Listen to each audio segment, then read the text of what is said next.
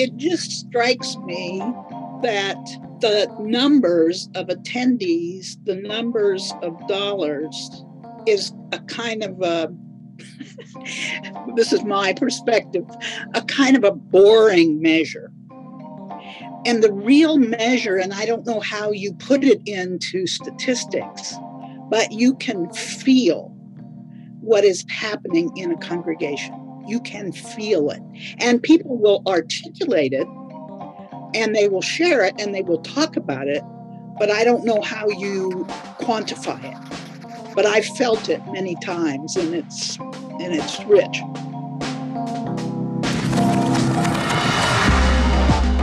Welcome to the Center for Congregations podcast. This is a conversation for anyone invested in sustaining and strengthening their faith communities. The Center for Congregations is an Indiana nonprofit that exists because we believe the work of your congregation is essential. Our mission is to strengthen your congregation, helping you find the right information or expertise for your congregation's needs. We're able to do this work because of the generosity of the Lilly Endowment.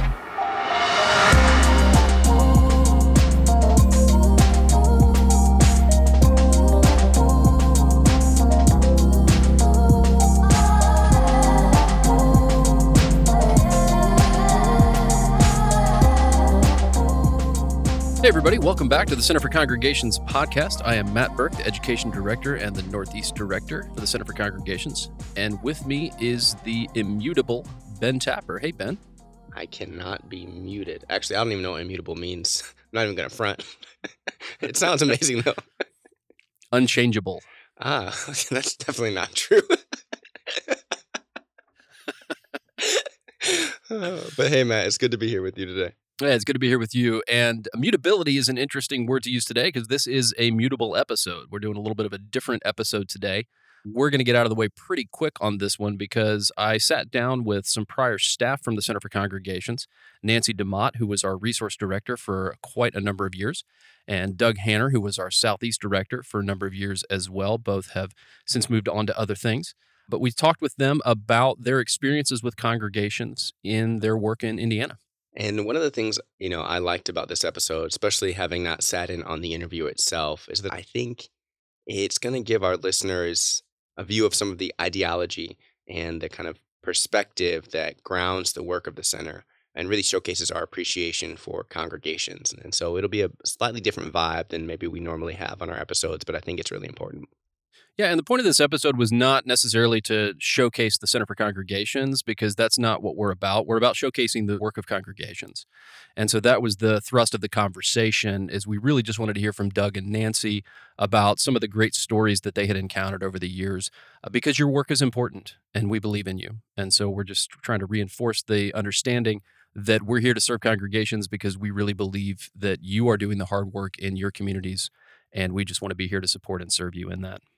And that definitely came through in both Doug and Nancy's perspectives and thoughts. And you could still hear the joy in their voices as they recalled some of their experiences and the moments they had working with congregations while they were here. And so that was just beautiful. Yeah. So we hope you enjoy this interview with Doug Hanner and Nancy DeMott.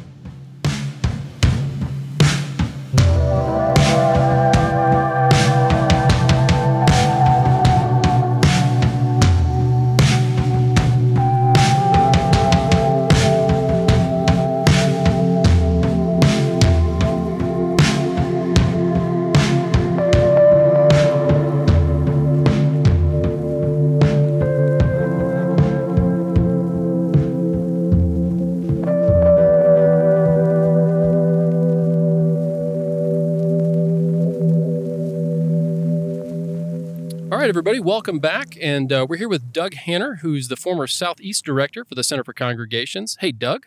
Hey, Matt. Good to have you here. Good to be here. And also we have Nancy DeMott, who's the former Resource Director for the Center for Congregations, who was based out of our Indianapolis office. Hey, Nancy. Hi, Matt. So glad to have you both here. It's great to be a part of it. Thanks for the invitation. Absolutely. Yeah, and I wanted to just do an episode where we talked to some former folks from the center to just discuss, as you both know, we really believe deeply in the work of congregations. We believe that they're good places that do good things. And I just thought it'd be a lot of fun to get some perspective of two folks who did the work for a number of years. And Doug, you're still a pastor out in Wyoming, right? Right. Yeah. So you're still in the work of congregations.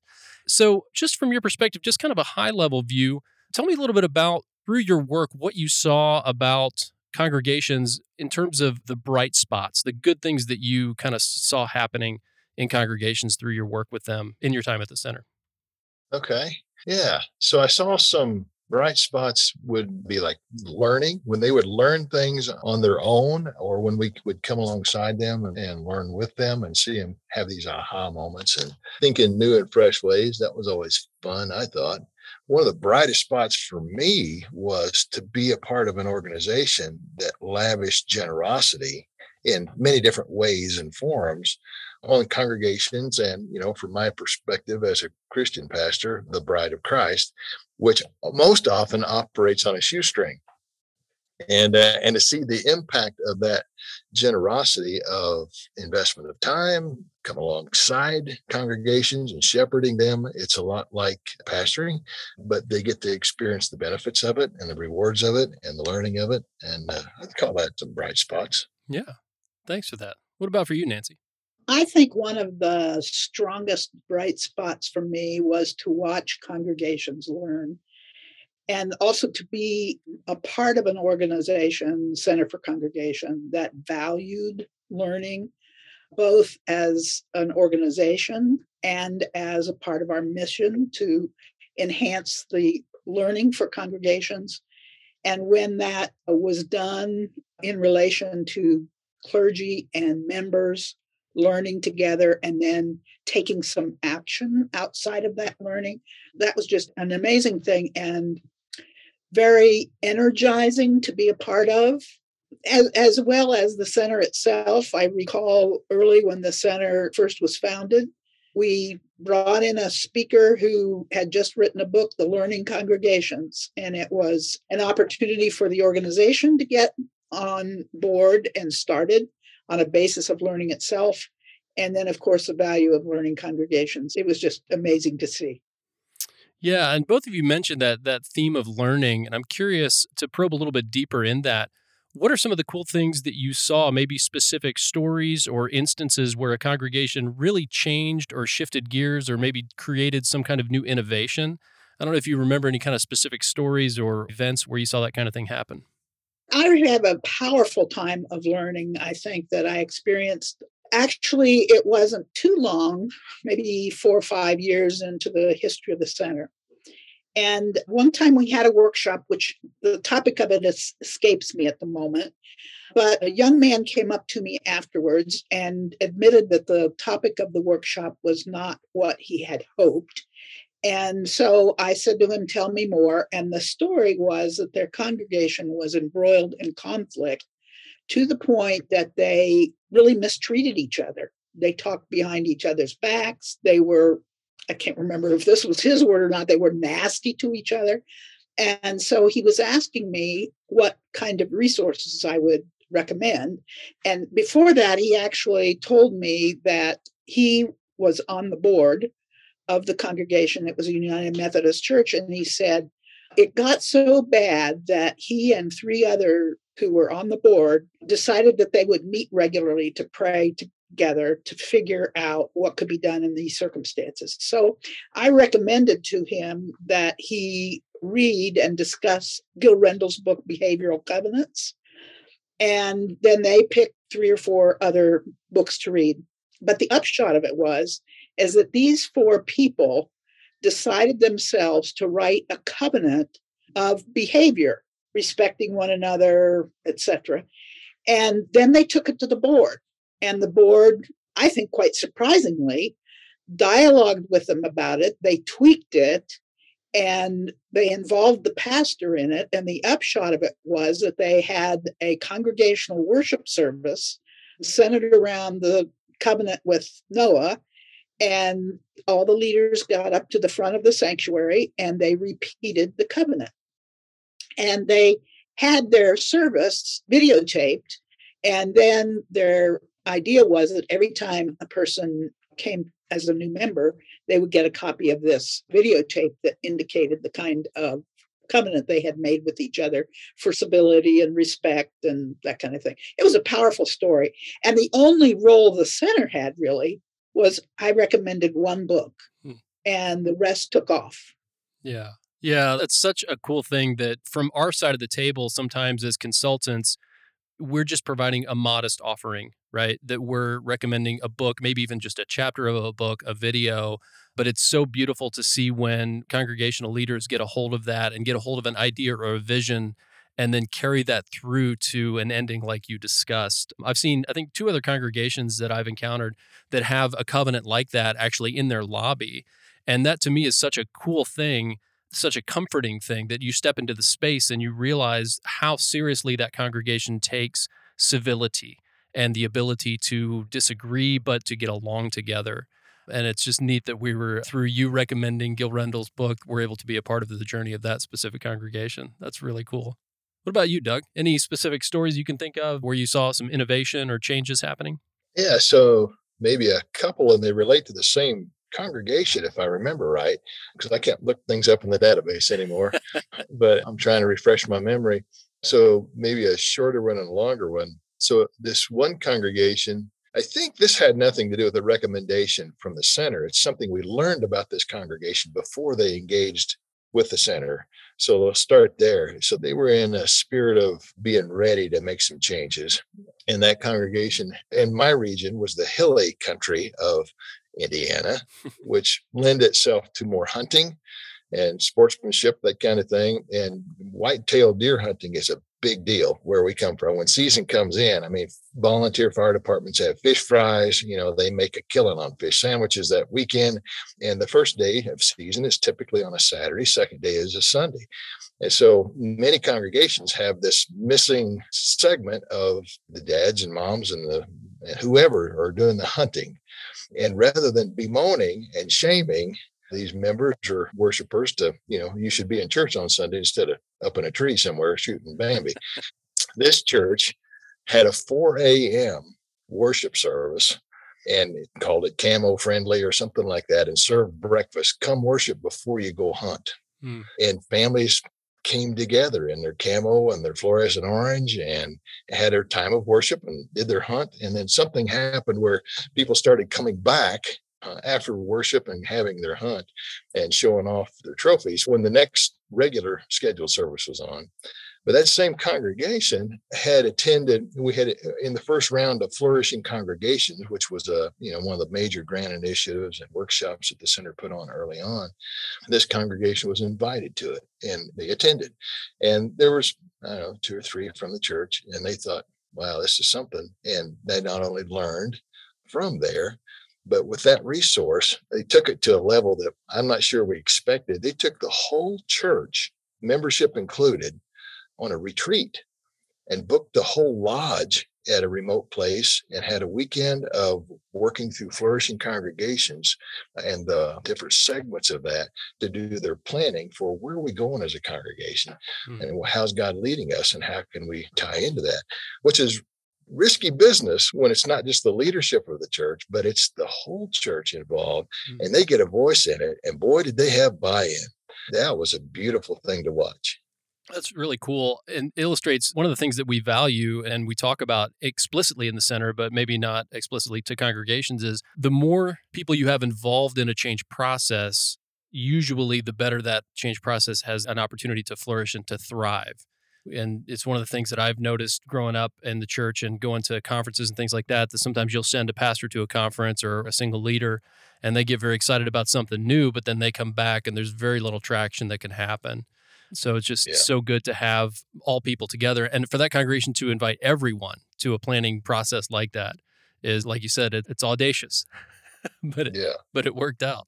I think that's one of the cool things about the center that helps to serve congregations. And that is early on when we started having workshops and we did some follow-up, we learned very early on that the traction for implementing the ideas and making them into a reality was if their congregation had multiple people at the workshop. And what was exciting to me about that is that concept was then embedded in our major grants initiatives and our Flourishing Congregations. We began to require multiple people from a participating congregation to the experience so that they didn't have to do translation back.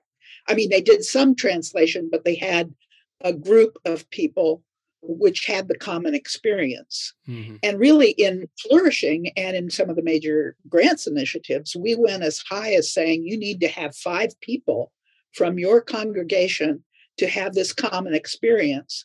And what we found out of that is, in the midst of the learning experiences, the participants from the congregation got energized in that experience. And I recall the story of a congregation that came a distance on a bus, and their team had this energy from a major grants initiative, and they had a planning session on the 2-hour bus trip home.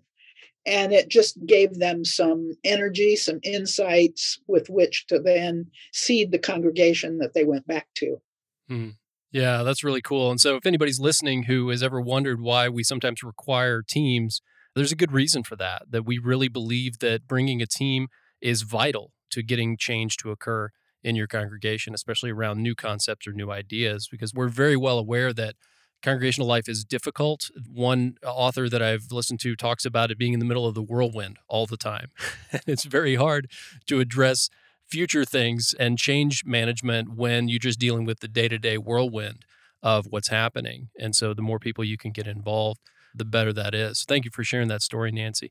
And I'm curious, Nancy and Doug, what other markers have you seen in positive change circumstances or situations in congregations? What other things have you seen that are elements that lead to successful change or successful forward momentum, other than what we've talked about so far? Certainly, at least one of those elements is when the clergy and the laity work together. And that's a dynamic that's new for some congregations, because, I mean, some just by their governance and their polity are heavily clergy and some are heavily lay. And there's some that's in between. But when they can team up together, I've seen some beautiful things out of that. And the trust level goes up, of course, that we're on the same team and working toward the same mission.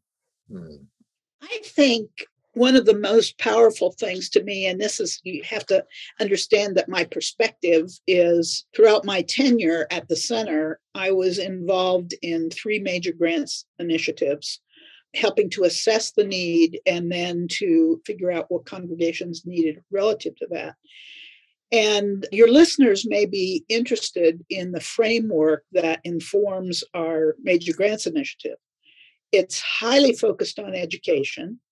And so congregations are expected to bring a group, and then there are 3 to 4 all-day learning sessions that these groups are expected to attend, along with some homework that they do.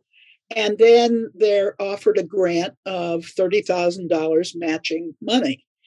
And the transformation that takes place in the congregations as they work the process is really remarkable. And in fact, it's been said more than once that the process that the Center for Congregations offers them is equal to or more valuable than the dollars. And so, I've been involved in a major grants initiative on building issues, one on strategic planning, and then the most recent one on community ministry. And the stories are kind of profound about what people have done. And it was just a joy to me to walk alongside and hear their stories. I know everybody can't be involved in a major grants initiative, but congregations who are interested in the major grants topics that come forward, I would urge them to attend, because the process is rich. And the connections between congregations and the encouragement, and it's kind of like a little support system. We're all working on this together. Mm-hmm. And as they gather together on those educational days, the cross-fertilization is just amazing to watch. Mm-hmm. if I could piggyback what she's bringing up there, further evidence of the process is more valuable than even the matching grant money. I remember watching some congregations just try to nickel and dime everything we can itemize here to get that grant money. We got to get the grant money. And in parallel to that is them working the process. And when the whole project's done, they wind up even returning some money because it didn't fit what their process brought them to. And it wasn't valuable enough for them. They just had to return the remainder. And I think that's a neat thing to watch. Yeah, and we've even had some congregations that will step out of a major grant initiative like that at the grant phase and just say, you know what, we've learned so much. And honestly, there's not a whole lot that we need to implement what we need to do. We just need to get on the same page and just make some modest things happen. And that's been interesting to watch as well, that often we think about congregational spaces as places where the primary need is monetary. But in all honesty, sometimes the primary need is not. It's just a matter of direction and education and information, which is, again, one of the reasons why the center exists. Is not only do we do granting, but our resource consulting, where we try to help recommend certain kinds of resources, or the education events that we do. This podcast is an element of that as well, right? That we just think that the right kind of information at the right time can often be more powerful than additional money in your budget. So that's a great point you raised, Doug. I just think that's marvelous. I'm not sure that if I hadn't seen it, I would believe it. I was sort of under the impression, like many people are, that the most needed resource is financial. But you make a good point, Matt, and it's just so gratifying to watch and to experience with these folks, their excitement, I think on many occasions, their newfound spirituality as they work the process. Yeah. So thanks for going there. Having left the center and been re-immersed into the pastoral culture, I was going to say what you said, Matt, is downright biblical, that it's not about the money. And to help that newfound spiritual direction that Nancy named, I know we have some employees at the center that have gone from pastoring to consulting, but it's you that's gone back into the pastoring. And it's neat to put some of those principles into play as a shepherd. And it's right on point. And I don't know if that's too biblical to put in a podcast, but I want to throw that in there. Not at all. I think it's great. Yeah, no, I appreciate that, Doug. Yeah, and it's one of the things that I think people would be surprised to see the success we see in bivocational, trivocational situations where the pastor doesn't even get paid by the congregation, but they're shepherding this body of people that are on a shoestring budget, but it's a live and vibrant community because they're there. And like you said, Nancy, the spirituality of it is so alive, and they're just united in purpose in what they're doing and what they're focused on. And it's so not about the funding at that point. So there's just a lot of beauty that can happen. And I think that goes to a recent thought that I've encountered, is that the metrics that you focus on really will drive a lot of what you do. And so a lot of congregations, the metrics that are focused on are the dollars in income and the number of people who are attending. And those are fine as far as they go. But when that's kind of your sole focus and your sole metric, it leads to certain conclusions or outcomes. And there are other ways to think about how you view your congregation's value and other metrics that you can look at. I've seen some congregations that will collect the number of conversations that their congregants have had with other people in the community, or ways that they've served in the community that aren't necessarily connected specifically with the work of the church, but the people of the congregation are involved in other ways. And that's part of the work of that church, right? Because it's part of the body of that church. It's part of the people who are there. And so thinking about what is the community impact beyond just how much money comes in and how many people are attending each week, but what's flowing out of that congregation into the community around them, I think is a much more interesting metric to think about. I remember a few cases shifting that direction with pastors and lay folks asking, how do we measure spiritual growth in our, how do we measure spiritual maturing over a time period, trying to help shift that focus some and reaching for resources around that. Mm-hmm. It just strikes me that the numbers of attendees, the numbers of dollars is a kind of a, this is my perspective, a kind of a boring measure. And the real measure, and I don't know how you put it into statistics, but you can feel what is happening in a congregation. You can feel it. And people will articulate it, and they will share it, and they will talk about it. But I don't know how you quantify it. But I've felt it many times, and it's rich. Hmm. Yeah, we need a feel meter. If somebody can develop that, that would be a wonderful invention. You bet. Yeah, so I can hear the excitement in each of you, and I share that same excitement because of the work that we do. We get to see the positive things, we get to see the bright spots, and I'm curious about what are some of the maybe counter narratives or counterfactuals you've seen to the stories of congregational decline? Because usually in the media, it's all about, young people aren't coming, or these churches are all closing their doors, and those things are happening. They do happen, but being a part of the same work that I am currently a part of, know that that's not the total story. What are some other things that you see in congregations or have seen in congregations that might be hopeful to some of the people who might be getting a bit bombarded by the negative information that's coming out in the media? I have two or three that come to mind, and maybe two of them are from when I was working with the center.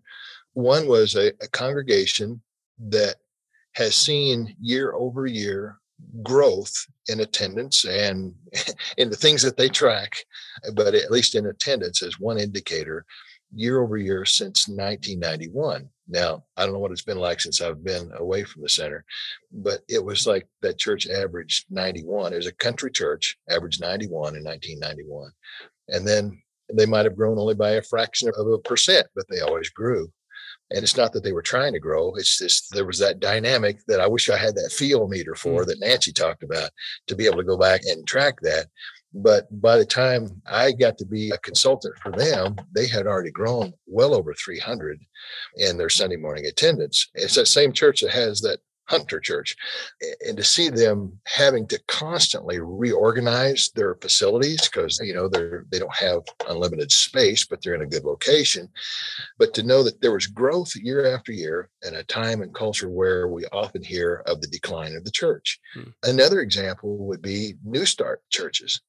There were even some authors that had done some studies where there was a shift in more churches had been started within the last 5 years, I think it was, with more churches have been started than have been closed. And that is a tip. That's a new thing. And I got to be a part of one of those. I got to help start a new church while I was working at the center. And that was a cool deal with the Cowboy Church. And it's still alive. And that's even better, that's super cool. And maybe a third thing is generosity. And this is a more recent story. It's actually the church I'm pastoring here in Wyoming, that when the pandemic hit, the church is solvent and no debt or anything like that. Wonderful facilities, a typical country church, but the giving never declined. While attendance took a dip in person, our giving discontinued. And the church, therefore, had a new surge of well, we had that feel meter again, a spirit of generosity in helping others, giving to others, knowing who had a need. And where the church many times is seen by folks with, we've got our hand out, we're trying to take a collection. This church became more of a giver to the community in a time where some churches are having to tighten the belt or even close their doors or not pay their pastors or struggle with their utilities. Mm-hmm. That's counterculture, I think. Mm-hmm. Yeah, that's really cool, Doug. And we've heard the similar stories as well. So places where you would think that with the way the economy is moving and things that have happened in society and culture, that congregations would be experiencing a really big deficit and really big lack. But it's been a relatively common story to hear that people are actually giving more and more interested in what the congregation can do for the community around it. And that's been an interesting shift and an interesting positive that seems to have come out of kind of the pandemic-related issues and challenges that we've been facing.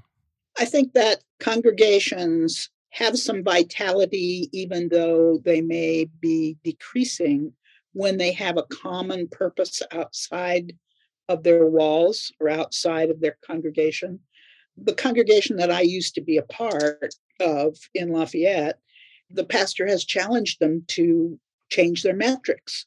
It's not about how many are in worship. It's not about the money that comes in, but it's about the work that God is calling us to do and how faithful we are in moving toward that. And that has really been refreshing. I recall a congregation that was in one of our major grants initiatives, not to hound that a lot, but it was a congregation of 30. And they were in a small town. And I think some of us wondered why we had included them in the program, because could they achieve what this particular grant was on sacred space buildings? So they went through the process, and their building was such that there were a lot of steps up to the sanctuary. Then if they wanted to have their congregants go downstairs to the fellowship area, they had to go down steps. They had a side door that went down steps to their lower level. So they envisioned using their grant money to build an elevator that would help the congregants, because they were having diminished attendance because their people just couldn't get up the stairs. And they had the focus on this particular initiative, the elevator, would help them reach out to the community and give their space for organizations that were seeking space. So that was the trajectory they were on. And in the middle of the project, in the middle of the planning of the project, there was a very rare flood that got their basement. And it flooded halfway up between floor and ceiling. All of their furniture in there was damaged. Their basement was unusable. And what could have been a stopper did not become a stopper. They stopped their project while they worked with insurance, and they got all of their furniture replaced and the building back in their basement back in major order. And then they picked up their process again of installing an elevator. And then several months later, the pastor contacted me and said, our construction worker has kind of walked off the scene and we haven't heard from him. And then in an attempt to pursue what was going on, I don't recall exactly what it was. It was somebody sick in the family, but the contractor really became irresponsible. And somehow they worked through that. And I don't really recall whether they had to change contractors or whether they had some way of negotiating and furthering stronger communication. But they got that worked out. And this congregation of 30 got their elevator installed. They got people who hadn't been there in a long time to come back to worship, and they opened their basement for groups in the community. And it was just one of those positive experiences, which you totally unexpected from an outside observer, totally expected that that congregation would have the gifts, the stick-to-itiveness, the faith to do what they actually did. Mm-hmm. Yeah, the resiliency that we see in so many projects is just astounding. I remember a similar congregation that was invited into a grant initiative, and a small congregation in a rural area, average age was maybe 65, and the entire thrust of the grant initiative was around young adults. And so there were some questions about, well, why do we want to invite them into this project? They don't, from the outside, it seemed to be a narrative of there's no way that things are going to change, no way things are going to get better. And they were one of the shining stars of that project because they brought in people from the community that weren't even a part of their congregation. They created an emerging leaders group and essentially led to some really great interaction among young adults in the city that they were in, the county seat that they were in. And as far as I understand it, it's still ongoing, of just relationships that have been built, an interest in revitalizing the community and helping young adults want to stay in the area, to be able to contribute to the area. And all of that from a congregation that, from the outside initially were some real question marks, but their resiliency and the focus that was mentioned earlier, they were able to push through and really do some amazing things. And the pastor is a part-time pastor. He's not even a full-time minister there. He is bivocational. And so, again, it's amazing to see in places where we envision potential scarcity, where there really is a rich abundance of gifts, talents, skills, abilities, energy, direction, and resiliency. And really amazing things happen as a result. Yes, I have another story that is related to that when you're kind of focused beyond your congregation. And this was not a major grants initiative, but a congregation near Camp Atterbury, small congregation. I don't believe that their sanctuary would hold more than 100.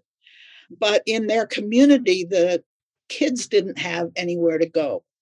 And so they started a Wednesday program that included a meal and invited the junior high and senior high students of the community to come and gather. And they gathered for Bible study and some social activities and a meal.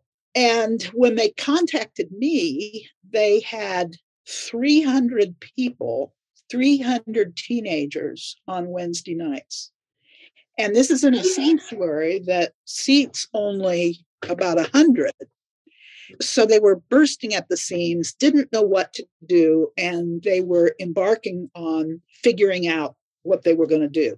So it turned out that they had a parsonage that they decided to rehab and fix it for a community center for the youth of the community. And I was just nonplussed when they told me that they had 300 kids. They had a very charismatic pastor who he himself was a draw, but the programming and the gift that they were giving to the community was just cool. And they figured out a way.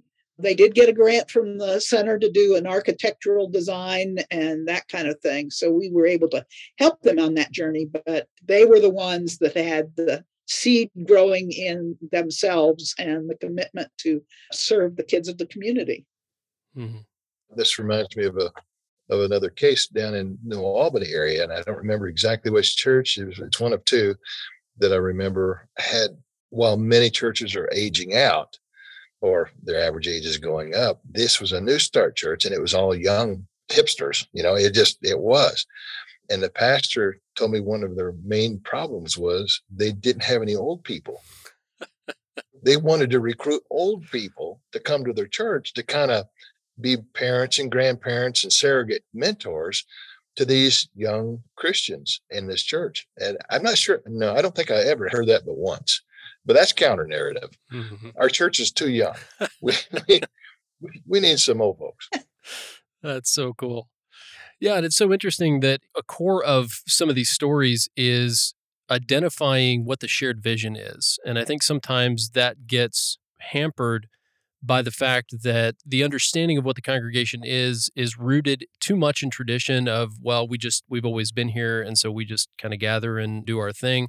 Or the goal is too broad that it could be, you think about, we're a church of the Great Commission to go and make disciples of all nations, which is fine and it's biblically appropriate. But what does that mean for your congregation? What's the specificity around that idea that unites your congregation in its purpose? And I think some of the stories that we've been talking about reflect that idea that when a congregation can gain a specific focus that's within those larger pieces, that's when some really great things can happen and some really good results come out. Yeah. So as we come close to wrapping up our time here, Nancy and Doug, I'd just be curious for our listeners to hear from you. What encouragement would you give to congregational leaders, to pastors who might be listening to this podcast? And I think they can use a lot of encouragement. So many things have been so difficult the last 2 years in our society, and we've heard a lot of pastors especially just really having a tough time with a lot of the polarization happening and a lot of the things that they've been having to grapple with technology and, some people not meeting in person. What are some words of encouragement you might give to congregations at this point? The first thing that came to my mind for clergy and lay alike is the congregation lay leaders need to affirm their clergy and allow them space to get away. The pandemic, the change of worship to technology, it is taking a drain on our clergy people. And everybody is drained. And so it's easy to overlook the clergy people as saying, well, they're the same as everybody else. But they're trying to lead a spiritual congregation through very, very difficult times. Really, it's like the medical profession on the front lines. And so that kind of an experience for clergy, maybe an experience with their leaders, I think that would be one thing that I would say to congregations at this moment. Mm-hmm. Yeah, thank you for that, Nancy. So 2 things come to mind for me, Matt, and one is just keep it simple. I think one thing I've seen in the congregations around me, even here in this setting, has been that with our cultural trends and with the pandemic, that it has helped us strip away what I call the spiritual pork bellies to church and to how we roll. And keeping it simple has been refreshing. It's left people with more energy to pour into the things that really do matter, and not so much some of the extracurricular programs that can drain people that we do just because we've always done them.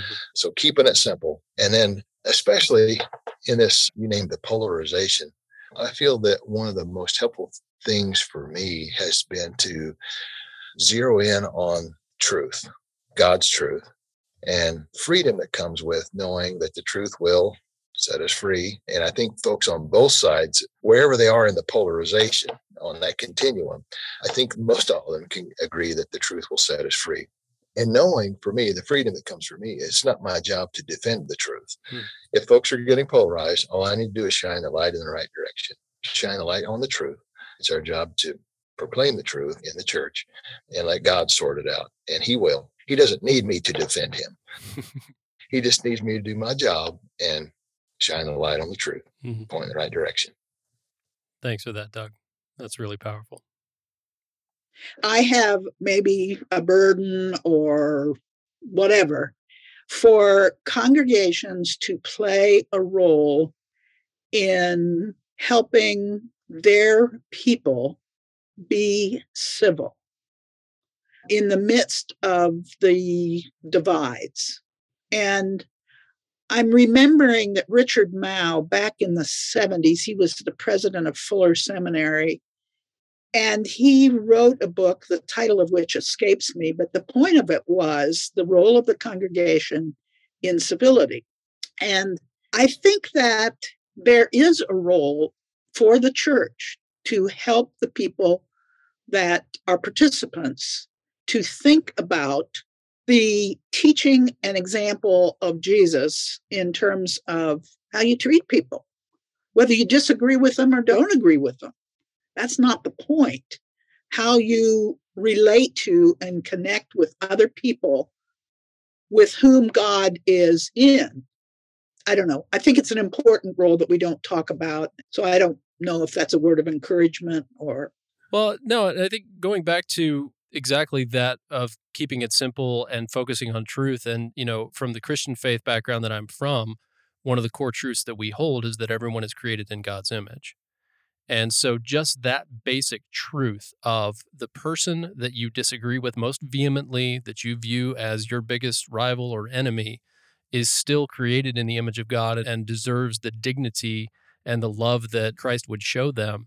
That's a very basic truth, but that truth, if lived out appropriately, would drastically change how we engage in society and in the world around us. And so just as one example of, the kind of truths that we claim to hold, and we say that we hold them, but how are we doing showing that out in the world? I think that's a really good point. Yeah, well put. Well, Nancy and Doug, thank you so much for sharing your years of experience both within and without the center, and really appreciate your time here. And I think these stories are engaging. To listeners, these are indicative of our work, and hopefully you can see some of your congregation in some of these stories that we've told and see some hope and brightness in your future as well. So Nancy and Doug, thank you so much for your time today. Thank you, Matt. Enjoyed it. Thank you, Matt. Good to see you, Nancy. You too, Doug and Matt.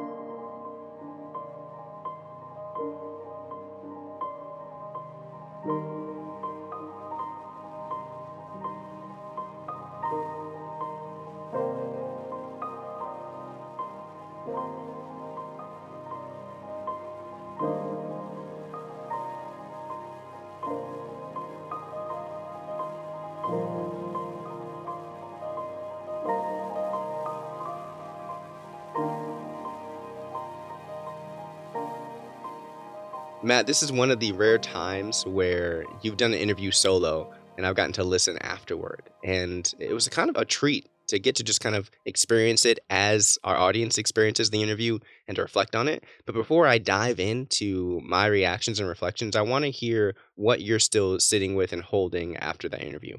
Yeah, I just hope folks take away the heart of the center because I think it was really in evidence with the conversation with Nancy and Doug that we're here because we believe in you. And I mentioned this on the front end of the episode, but it's really true. I mean, we don't have an agenda as the Center for Congregations. We genuinely just want to help people who are on the front lines of ministry. And I think that was really evident in the conversation. Yeah, agreed. And you're right. The center's heart, and particularly the hearts of Nancy and Doug, did show. And I never had the pleasure of working with Nancy DeMott. I've heard nothing but wonderful things about her. There was a brief overlap between my time at the center and Doug's. And for those that don't know Doug Hanner, in my mind, the man is the personification of cowboy pastor. Isn't that what he refers to himself as sometimes too? Oh, yeah. He ran a cowboy church down in Brown County when he was the Southeast director. He was legitimately a cowboy. Like, he would go and work with his herd, his beef livestock herd, Hmm. in the morning, Hmm. and then go to the office, and then go home in the evening and probably do more things with the cows, and then ran a cowboy church on the way. Like, one of my fondest memories of Doug was we would go for like a holiday lunch, and we'd be walking through downtown Indy, and he's legit in his like 10-gallon hat and duster Yep. and handlebar mustache walking the streets of Indianapolis. Like, he was a true cowboy, like Hmm. a legit, genuine cowboy. And his heart, I think, always shone through. In all the meetings I sat in with him, he just has such a gentle spirit, and I appreciate that. But there's also a kind of a warmth and an air of fun about him. The last Doug Hanner anecdote, I remember sitting through staff meetings for the first like 4 to 6 months I was here.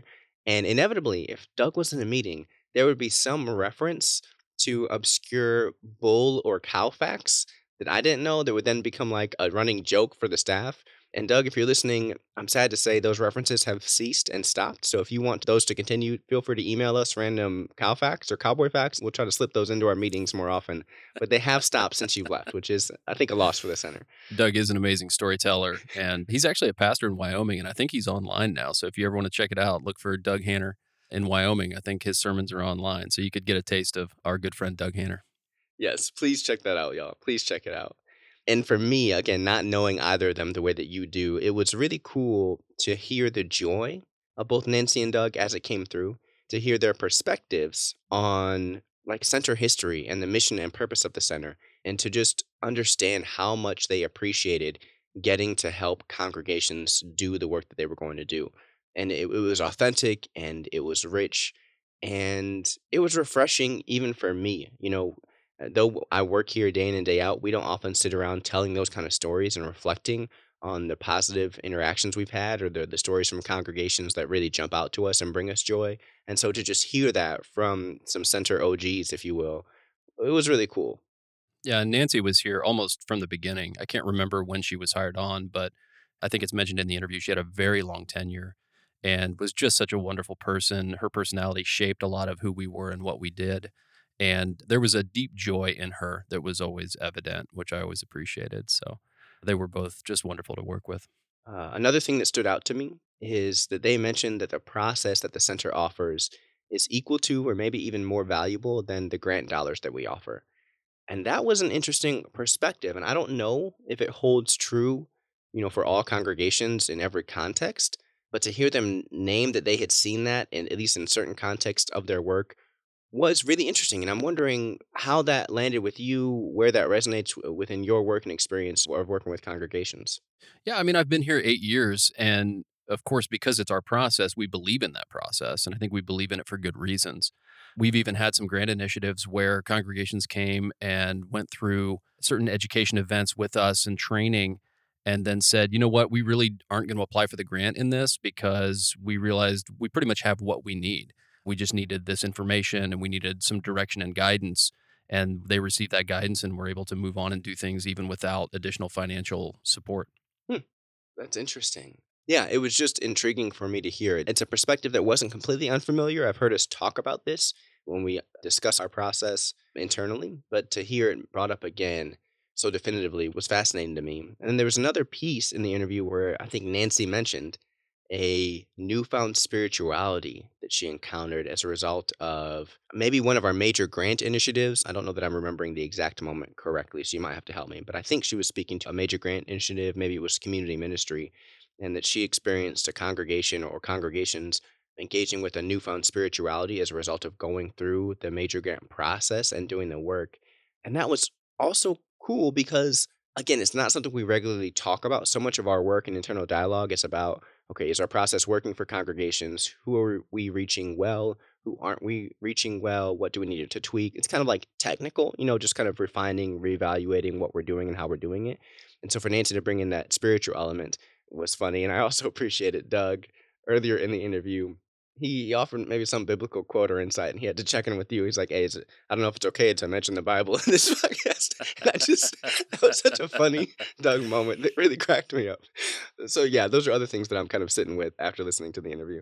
Yeah, and I think that's a good reminder if you're listening to this episode to remember that it's easy to get lost in the day-to-day of what's happening in your congregation, the logistics, the moving people, motivating people, just making sure that Sunday worship is going well or that, you've got greeters at the door.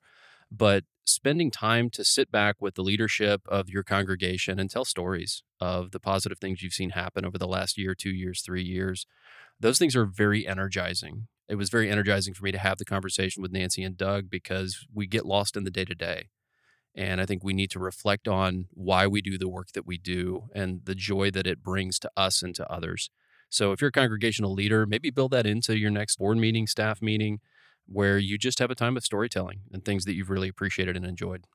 Yeah, that's good, Matt. It's always good to kind of have that reminder to come back to the stories because the stories, I think, are what fuel us and what will continue to ground our work moving forward because they connect us to people, right? And at the end of the day, I think that's what all of us care about, whether you're at the Center for Congregations or in a community church or, wherever you're at, the work that you're doing. I think hopefully it all comes back to people. Mm-hmm. And normally, at this point in time in the interview, we would bring you a list of several resources, but given the different nature and vibe of this interview, we decided to do something a little different on this end as well. So, Matt, do you want to share with our audience the one resource we do want to bring today? Yeah, we've actually got a section on our website about congregational stories. And so we're constantly trying to tell the stories of congregations, not that we're taking credit for it, because it's really not us that does anything. I mean, we listen and we try to get them connected with some good information, but they're the ones who are doing the hard work. And so we just like to highlight those stories of the good things that are happening in congregations in Indiana. So I just encourage you to check out that page, centerforcongregations.org. And we actually have a button for congregational stories, but we'll also include that in the show notes. Absolutely. And so with that, we really appreciate you taking the time to just hear from Doug and Nancy and to listen to Matt and I's reflections on the interview. As always, we want to thank the generosity of the Lilly Endowment for making this work, specifically the work of this podcast, but more broadly, the work of the center and the CRG possible. Without them, we couldn't be here to support you and to learn about the great work that congregations are doing. And so we really appreciate the endowment. We also want to thank our editor and recording engineer, Jaden Lee. He keeps us sounding amazing on a consistent basis. So thank you, Jaden, for the work that you do. Yes, and we want to encourage you, if you haven't done so already, to leave a 5-star rating on Apple Podcasts. That helps other listeners find this podcast. And please follow us on social media at Center for Congregations on Facebook and Instagram. You can also reach out to us at podcast@centerforcongregations.org if you have any thoughts or questions. Maybe you have an episode that you think might be interesting for people to hear. You've got a guest that you think it might be important to have. Or maybe you have a resource for an episode that we've done that you think will be helpful for other congregations. We would love to hear any and all of that information, any comments, any questions that you have. We would love to hear from you. And last but certainly not least, our geolocation or geographic shout out. We want to send a note of appreciation to our listeners in, I believe I'm pronouncing this correctly, Brookline, Massachusetts. It's literally spelled Brookline, so I'm assuming it's not Brooklyn. I imagine y'all might get annoyed at that confusion. So hopefully I'm pronouncing it correctly, but we thank those that are listening in Brookline, Massachusetts. We appreciate your support. And if you hear this, hit us up in the email, podcast@centerforcongregations.org. Especially if he pronounced it wrong, let's make fun of him mercilessly for that fact. Yes, I'm actually here for it. Well, hey, thanks everyone for listening to this episode for the Center for Congregations. I'm Matt Burke. And I'm Ben Tapper. See y'all next time.